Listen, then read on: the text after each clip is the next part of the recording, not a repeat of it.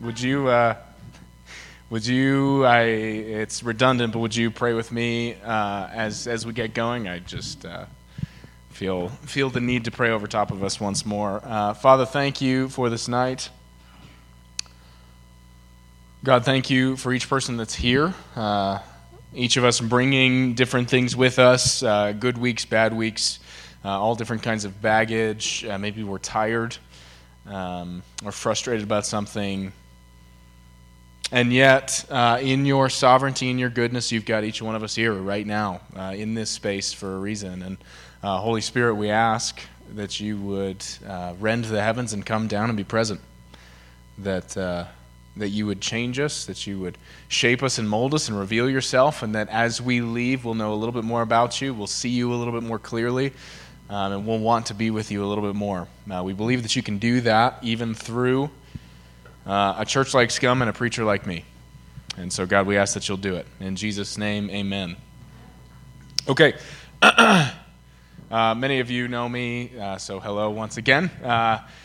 The book of Haggai, which is where we're going to camp out for a few minutes in a little bit, is one I've actually been wrestling with now for a few years. It's only 2 chapters long. There's not a whole lot of words there, and yet there's lots that's worth wrestling with. And in fact, my wrestling with this particular book started with somebody at Scum. I'm not going to mention any names, but I was talking to somebody several years ago from Scum, and they mentioned that they saw some similarities between Haggai's ministry and my own at the other church that I work at. And so I'm excited now, several years later, to see some of that planted back into Scum. And everything that, the way that I landed at this sermon and these ideas are all birthed out of this New Year thing. And I'm not going to reference that a whole lot. It's not meant to be that kitschy, but we did just start a new year, and this is the first Lord's Gathering on a Sunday of 2020, and so I know for me, one of the things that I need as I end the year and begin a new one is I need to be reminded of proper framing, because we'll put a whole bunch of different kind of rhetoric into a new year. And so that's where this is coming from, all this stuff, is I want us to have proper framing as we enter 2020. And to get there, I want to spend just a couple of minutes talking about airplanes. Because airplanes as a piece of technology have only existed for a little bit over 100 years now, which means all through human history, every single human being, billions and billions of them all throughout history, had no experience of airplanes or what they could do or what they were conceptually. They're really brand new. And the reality is that airplanes have changed our lives immeasurably. And for somebody like me who's not that old, I only remember having airplanes, right? As a baby, I was in planes, flying with my parents around the country to visit people. So that's all I know. But airplanes have changed human experience significantly. For example, traveling land and sea was previously doable, but much more time-consuming and much more costly and much more laborious and often unsafe traveling that far over great distances. Airplanes connected the world in a way that was previously unimaginable to the average people. So if we'd been alive even 150 years ago, the idea that tomorrow I could be in Europe or Asia would have been asinine. It would have been ridiculous. So it's changed everyone, all the way down to normal people like you and me. And so I want you to imagine with me for a minute. Imagine you're getting onto an airplane, and many of us do this around the holidays. In fact, over the next 2 weeks, I'll be flying several different places, several different states. And so imagine with me for a minute that you're getting onto an airplane. Imagine your traveling process. Maybe you're super stressed or not. I'm not. I like it. But maybe you don't like it. But imagine that whole process. You're going through it. You've got to go through security and get on a plane. And in my estimation, if you're lucky, you've got a window seat. That's my favorite seat on the plane, is the window seat for various reasons. For some people, the aisle seat's more practical because of the need to go to the bathroom. I've met some weirdos who like the middle seat. Those are extreme extroverts. And I like the window seat. And so imagine you're getting into the window seat and you take off. What is it, assuming it's not a red eye, what is it you do almost universally at the beginning of the flight and at the end of the flight in the window seat? Yeah. Yes, you look out the window. Thank you for the obvious answer. I appreciate the spiritual answer. You look out the window. That's what I do, at least. Yes, at the guy on the wing. You look out the window because you can see the city that you're leaving, and you can see the city you're arriving in really pretty well. And the fact of the matter is, the ability to do that is really significant. Because you can see landscape, and you can see really different cultures of people from over top. You can view them across space and time. You can see them. So if you're flying west, you get to see the mountains from above, which is, again, historically unprecedented. If you're flying all the way to California, you can see the beach as you are landing. And the reverse is true if you head east. You can see mostly flat and occasional cities.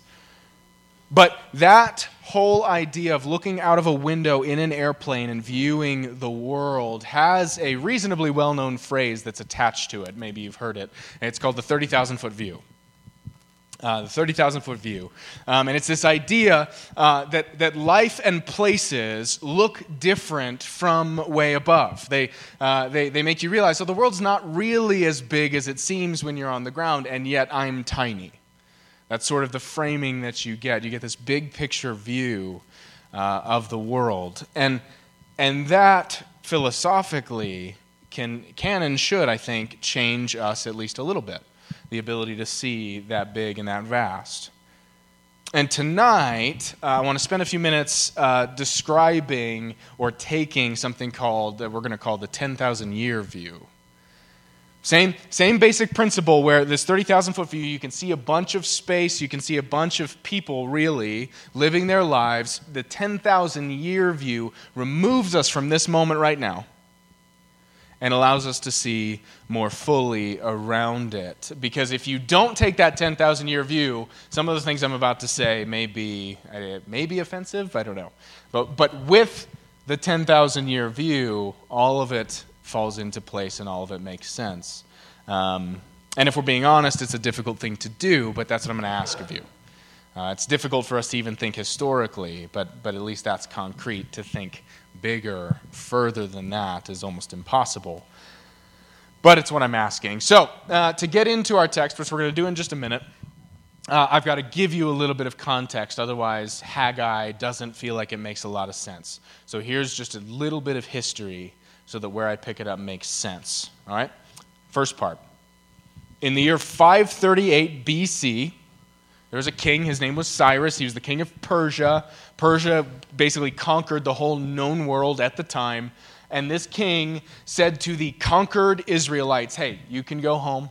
You can redo your life back in Israel. You can go rebuild your temple. You can go worship. You can go do the things that you want to do. And sure enough, the many Israelites packed up. They went back to Jerusalem and started to work on their temple. But with all good things, there was opposition. And so they quit. They're like, okay, that's too hard. We're going to stop. Fast forward several years, 18 years in fact. New king. His name is Darius. And he says, no. Pick back up. Go do it. Go rebuild your temple. Go do your life the way that you mean to do it, as long as you're not causing any issues for the rest of us. And the leaders at the time in Israel were a governor named Zerubbabel and a priest named Joshua. Those are the two kind of bigwigs in the area. And when we pick it up, we're about to pick it up here. Where we pick it up, the year is 520. The date is August 29th. That's how specific they can get it down to based on the information in the text. August 29th, 520. And the people no longer feel like their highest priority is building the temple. They've arrived back home, and they've got so many other things to do. They're trying to rebuild their life. They're trying to make sure they have enough food. They're trying to build houses. They're trying to make all this stuff happen. And in the midst of this group of people, back in their home, attempting to build a new life, God sends a gentleman named Haggai, who was relatively unknown. We have no information about him other than that God sends him. So he's just a random guy that God raises up and says, hey, I need you to go communicate something to my people, right? These people who are back home building, okay? That's the historical context. We're going to pick it up. We're in Haggai chapter 1, and we're going to read verses 3 through 11. Here's what it is. It says this, Then the word of the Lord came by the hand of Haggai the prophet. Is it a time for you yourselves to dwell in your paneled houses, while this house, meaning the temple, lies in ruins? Now therefore, thus says the Lord of hosts, consider your ways. You've sown much and harvested little. You eat, but you never have enough. You drink, but you never have your fill. You clothe yourselves, but no one is warm. And he who earns wages does so to put them into a bag with holes. Thus says the Lord of hosts, consider your ways. Go up to the hills and bring wood and build the house, that I may take pleasure in it, and that I may be glorified, says the Lord. You looked for much, and behold, it came to little. And when you brought it home, I blew it away. Why? Declares the Lord of hosts. Because of my house that lies in ruins, while each of you busies himself with his own house. Therefore, the heavens above you have withheld the dew, and the earth has withheld its produce. And I have called for a drought on the land and the hills, on the grain, the new wine, the oil, on what the ground brings forth, on man and beast, and on all their labors. Okay. We're going to analyze this message to the Israelites, and I think it has a ton, honestly, I think it has a ton of relevance for us today.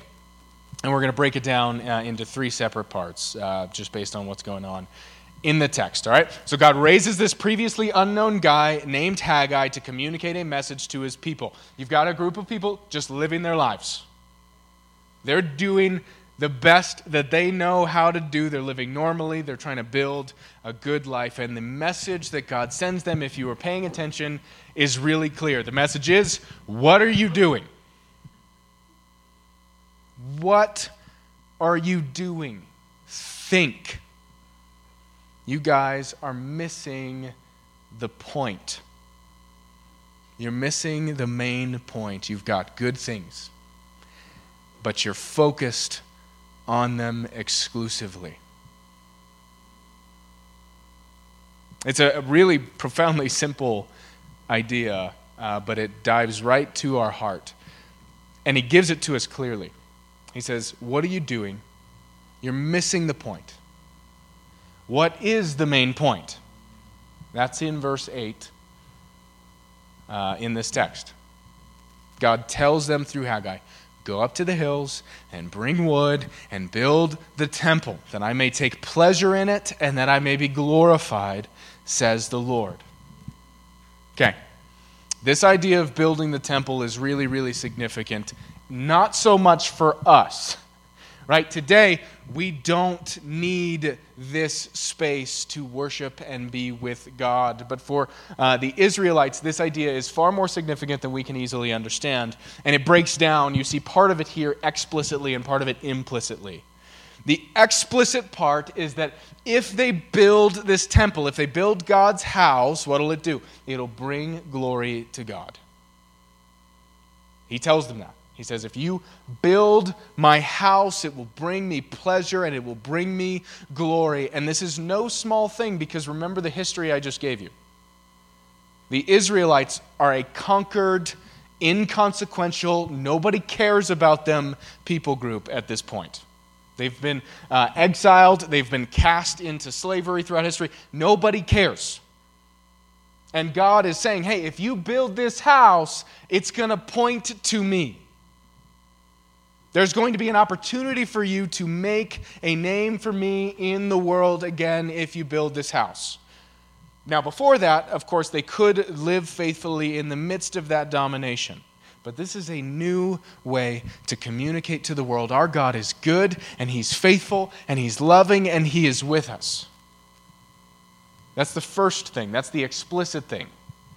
But there's an implicit thing going on here too. Remember, as I said, this is before Jesus. This is before the curtain was torn and we were given his Spirit and we could all be in active presence relationship with him at all times. So the temple wasn't just a place where God's name could be magnified. It was also a way for God to enjoy his relationship with his children. He met them there. He met them in the temple. So in addition to being able to communicate his goodness, this activity, building the temple, would enable them to engage with God in a fresh and healthy way in relationship. So essentially, what God is doing, he sends this no-name, this guy that nobody really knows very well. He's got no significant family history. God sends him and tells his people, hey, go back to the basics. Go back to what you're made for, which is to bring me glory and to be in relationship with me. Go back to that. And if you're familiar, I won't spend a lot of time on this, but this is why there's lots of famous creeds and such, but there's a very famous catechism called the Westminster Shorter Catechism, and the most famous question in it is the first one. And that question is, what is the chief end of man? In other words, why does man exist? What is his/her purpose? And the answer is really simple, and it's this. Man's chief end, his purpose, is to glorify God and to enjoy him forever. That's at the heart of what's going on here in Haggai. The message he sends through that prophet was to get back to the basics of why they were created in the first place. And here's the deal. The longer I work in church, and it's been a while now, the longer I work in church and the more I encounter other churches, the more convinced I am that this is the fundamental problem so many churches face. We miss the point. We miss the point. As a matter of fact, I'll give you a concrete example. A couple of years ago now, I'm nearly finished in God's providence. I'm nearly finished with seminary. Earlier in my seminary education, I went to a luncheon with a whole bunch of students, a few more than are in here right now, a whole bunch of students and an ultra-famous pastor in America, one of the most well-known pastors in all of America. And I'll be honest with you, I went into it kind of moody because I'm not that pastor's biggest fan. For a host of reasons. And so I went into it kind of angsty, not sure if I should be there. But it turns out that pastor was the least of my concerns when I got there. Because I realized there were dozens and dozens of future ministry leaders, roughly my age, all sitting there, hanging on every word of this guy. And all of their questions were about strategy and practical things and his general ideas on ministry. But there was nothing about the basics. Nothing anywhere in the conversation about bringing glory to Jesus. Nothing about worshiping him. Nothing about actively being in relationship with him. And in Haggai's story, so this is a no-name guy, he's of no real consequence, both the most significant political leader and the most significant spiritual leader, the governor and the priest that I mentioned, they were missing the point. They were doing life with everyone else. It took God raising up somebody new. So it shouldn't surprise us that in our politics or in our churches that often we'll still miss it. That we'll have glancing blows, we'll get near it, but we'll miss it. And to be honest, I think I know my church has this issue, and I know Scum well enough to know that it can happen here. And so, if you hear nothing else, hear this next sentence. If you/we get Jesus, and you get nothing else, then you have everything. And if you get everything in the world that you could ever want, and you miss Jesus, then you have nothing. That's the principal point here in Haggai. It's the principal point all throughout Scripture, and it's the principal point of our lives. The only thing that matters for me, for you, for our church, are God's presence and his glory in Christ. Our relationship with him and our worshiping and making him known. That's it. Nothing else matters in the long run. And so let's swing it away from individuals to something a little bit more corporate. Many, if you know me, if you've heard me preach before, you've almost certainly heard me say something like this. I hope this doesn't shock you. It shouldn't. I know it's true for other people in here. I don't really like church. I preach a lot, but I don't really like church very much. I am eternally convinced, I have been since I was a kid, I just didn't know it. I am eternally convinced that the secondary benefits of church are not worth it. Just totally, completely convinced. I love the community that happens here at Scum. It's actually deeper and more profound than most other churches I've been to. But I think I could find good community in some sense outside of here. Right, I love all of the people, all of the worship leaders that are here. I personally love, and I love how they play, but I like other kinds of music. I can find good music elsewhere. I love the attempts to serve that exist out of Scum, but I can find other attempts to serve the community elsewhere. The secondary things that churches offer that are very good things rooted in God himself, those secondary things aren't worth it. What makes church worth it, what makes this gathering worth it, is Jesus. And that is it. Encountering him and bringing him glory, that's it for me. And we read it. I could read the whole thing again, but I'll just read the last few verses out of Isaiah 53 again. Hear this in that light. Hear these words about Jesus in light of the fact that he's the only reason that we should even show up here. Here's what it says. Yet it's the will of the Lord to crush him. He's put him to grief. When his soul makes an offering for guilt, he shall see his offspring. He shall prolong his days.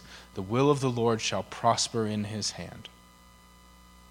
After he has suffered, he will see the light of life and be satisfied.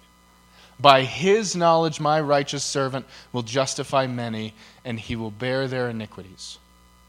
Therefore, I'll give him a portion among the great, and he'll divide the spoils with the strong, because he poured out his life unto death and was numbered with the transgressors. For he bore the sin of many and made intercession for the transgressors. Do you see it? That text, this gathering, the Bible itself is about Jesus. It's about his sacrifice and who he is to bring people to himself. All right, God himself came down to live the life we were supposed to, died the death that we deserved instead, so that he could give us real life, true life, full life. And that's his reward. His reward is us. He wants us. And that's my heartbeat for this church. My heartbeat for all churches, but in particular tonight, that's my heartbeat for this church, for each one of you, is that we would see him, know him, follow him. And if we receive just that idea from all of this stuff, then we're beginning to understand what it looks like for us to live faithfully today in America, in Denver, in 2020. If we get that framing, those right priorities, then we're going to have a good year. It's inevitable. It's not to say you'll have all these blessings. It's not to say you'll be successful, but it is to say that you'll be living as you were designed, with Jesus at the center of all of who you are.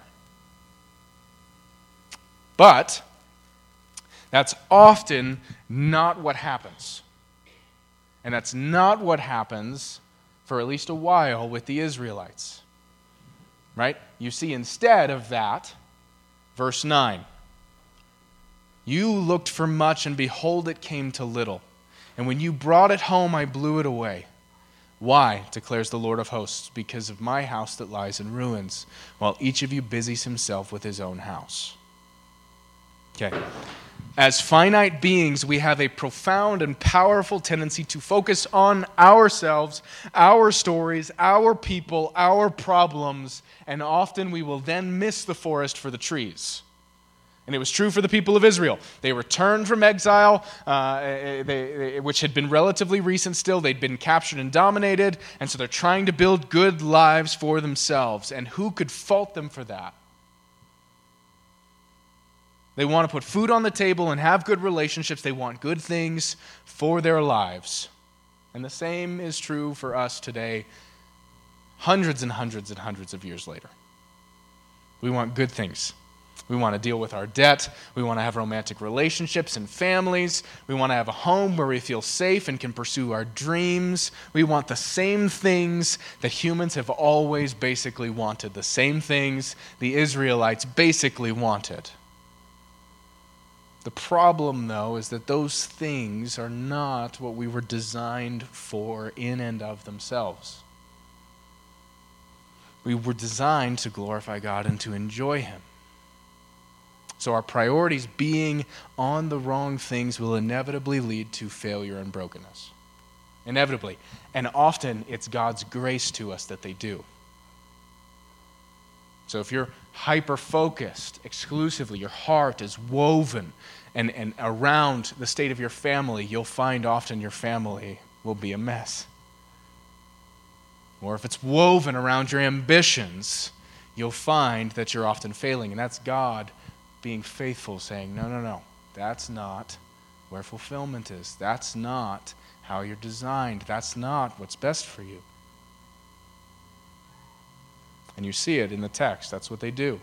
And God in His love doesn't let those things work. Those things in your life that you're focusing on won't last. The bad things are only temporal. The good things will run out. Those things that consume your thoughts will go away, but God will still be there, and that's the point. Jesus is the only thing in your life that is constant. And if you're like me at all and you're willing to be honest, this should sting at least a little bit.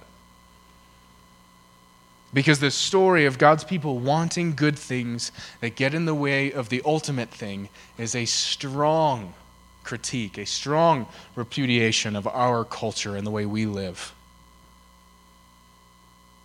All we think about is the comfortable life that we're trying to get to, or all we think about is wanting a secure, safe situation for our country or our family, or all we want is recognition for our gifts and our talents, or we want romance, or we want sex, or we want all these good things, but things that aren't worth living for.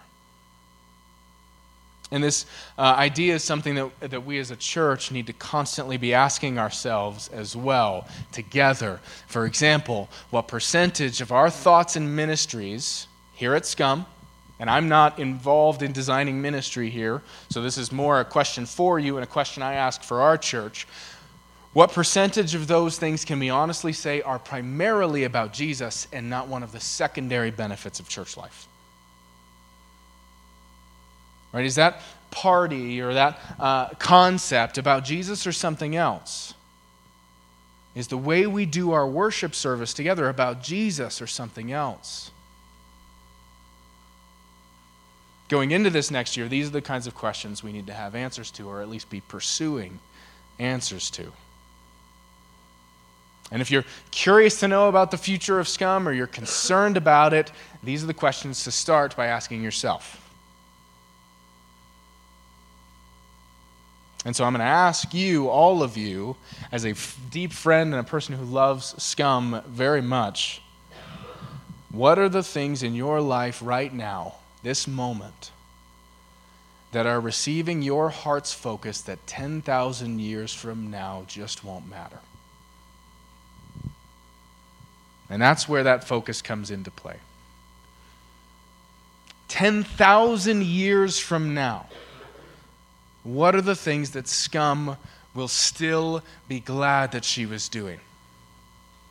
In your life, 10,000 years from now, what are the things that you will still remember and still be worshiping God over? Pour your energy and your life into those things. So I want to propose that we get back to the basics as a church. That our all-consuming heart is for Jesus alone, encountering him and glorifying him. And this leads us into the third thing, which is, how do we actually go about adjusting that? So I recognize, speaking for myself, I regularly recognize, okay, I see what Scripture says the right priority is. I see that my priority, my heart, is elsewhere. How do I get myself back on track? And that's fortunately also in this text. All right, so we're going to read a couple of things. Verses 7 and 8. It says this, "Thus says the Lord of hosts, consider your ways. Go up to the hills and bring wood and build the house." Okay, verse 7 is really where this starts. First, it starts with the Lord of hosts. Thus says the Lord of hosts. It's describing God in all of his fullness as a big authoritative leader. Thus says the Lord of hosts. He's telling us, hey, he's revealing to us. So the first way we get back on track is by engaging with God's revelation. For us, that's Scripture. For them, it was the words of the prophet Haggai. For us, it's the words of the prophet Haggai. In Scripture, we find God's voice. I'm off track. I know what Scripture says. I'm off track. Okay, what does God say? What is he telling me? Where do I find what I should be doing as opposed to what I am doing? And the answer is Scripture. It's revelation. It's seeing God's Word. And then I cut it off one verse early on purpose. The text probably should go through verse 12. Because after God says, consider your ways. That's what I want you to do. Consider them. Look inward. What happens? Verse 12. It says, then Zerubbabel, the son of Shealtiel, that's the governor, and Joshua, the son of Jehozadak, that's the high priest, with all the rest of the people, obeyed the Lord their God. And the people feared him. Right? So, consider your ways and respond. Consider your ways and respond. God reveals and we respond. And so what it looks like then ultimately is the same as the moment you got saved, is the same thing that it looks like now, days later, years later. Receive God's revealing and respond to it. Turn from that. Turn from my wrong priorities. Allow him to change me. Allow him to adjust my gaze. And that's what the people of Israel do. They see, okay, our priorities have been wrong. You're calling us back into relationship, back into glorifying you. That's what we're going to do. And they rebuild the temple and they get a fresh encountering of God's presence and ultimately his glory and their joy. That's what happens. And that's what we want here, I think. That's what Scum wants here, is God's presence and to see him at work and to see him saving people and changing people and seeing the gospel go forth on into Denver. And this is what it looks like. It looks like every person in this room considering you, your heart. Where is it? Considering that. Seeing God's word, seeing what he calls you to, that it's better, and turning and following in that direction. That's the start, or I guess the restart, or the ongoing work of God using Scum for his glory. So, I'll wrap it up there. We've got this picture in the book of Haggai of right priorities, which is Jesus himself. Wrong priorities, which is where we tend to get wrapped up into other things, good things that aren't Jesus. But we see the trajectory back. Consider your ways. Follow him. That's what I think that's ultimately what 2020 can be. And that's what I hope and pray that I'm asking myself, and I have been, certainly for the last week at least. What is this year going to look like? What's the framing going to be? And I hope you'll ask that of yourself and of this church. Where is your heart? Allow God to change it. Consider your ways and respond. All right? And I'll pray for us, and we're going to take communion, so I'll introduce that here in a second. Father, thank you once again. Thank you that you can grant us a 10,000-year perspective. You can reveal to our hearts where we're focusing, where our priorities are out of line. And I ask that you'll do that now, Jesus, that you'll make it clear to us, hey, what is my heart trending toward that isn't you? Because in 10,000 years, that stuff won't matter at all. And so invite us into that eternal perspective now, to have our heart and our priorities right in the here and now. Grant us a 10,000-year perspective, because we won't, if it's about you, we'll never regret it. Thank you that you love us. Thank you that you gave yourself for us. And it's in your name we pray. Amen.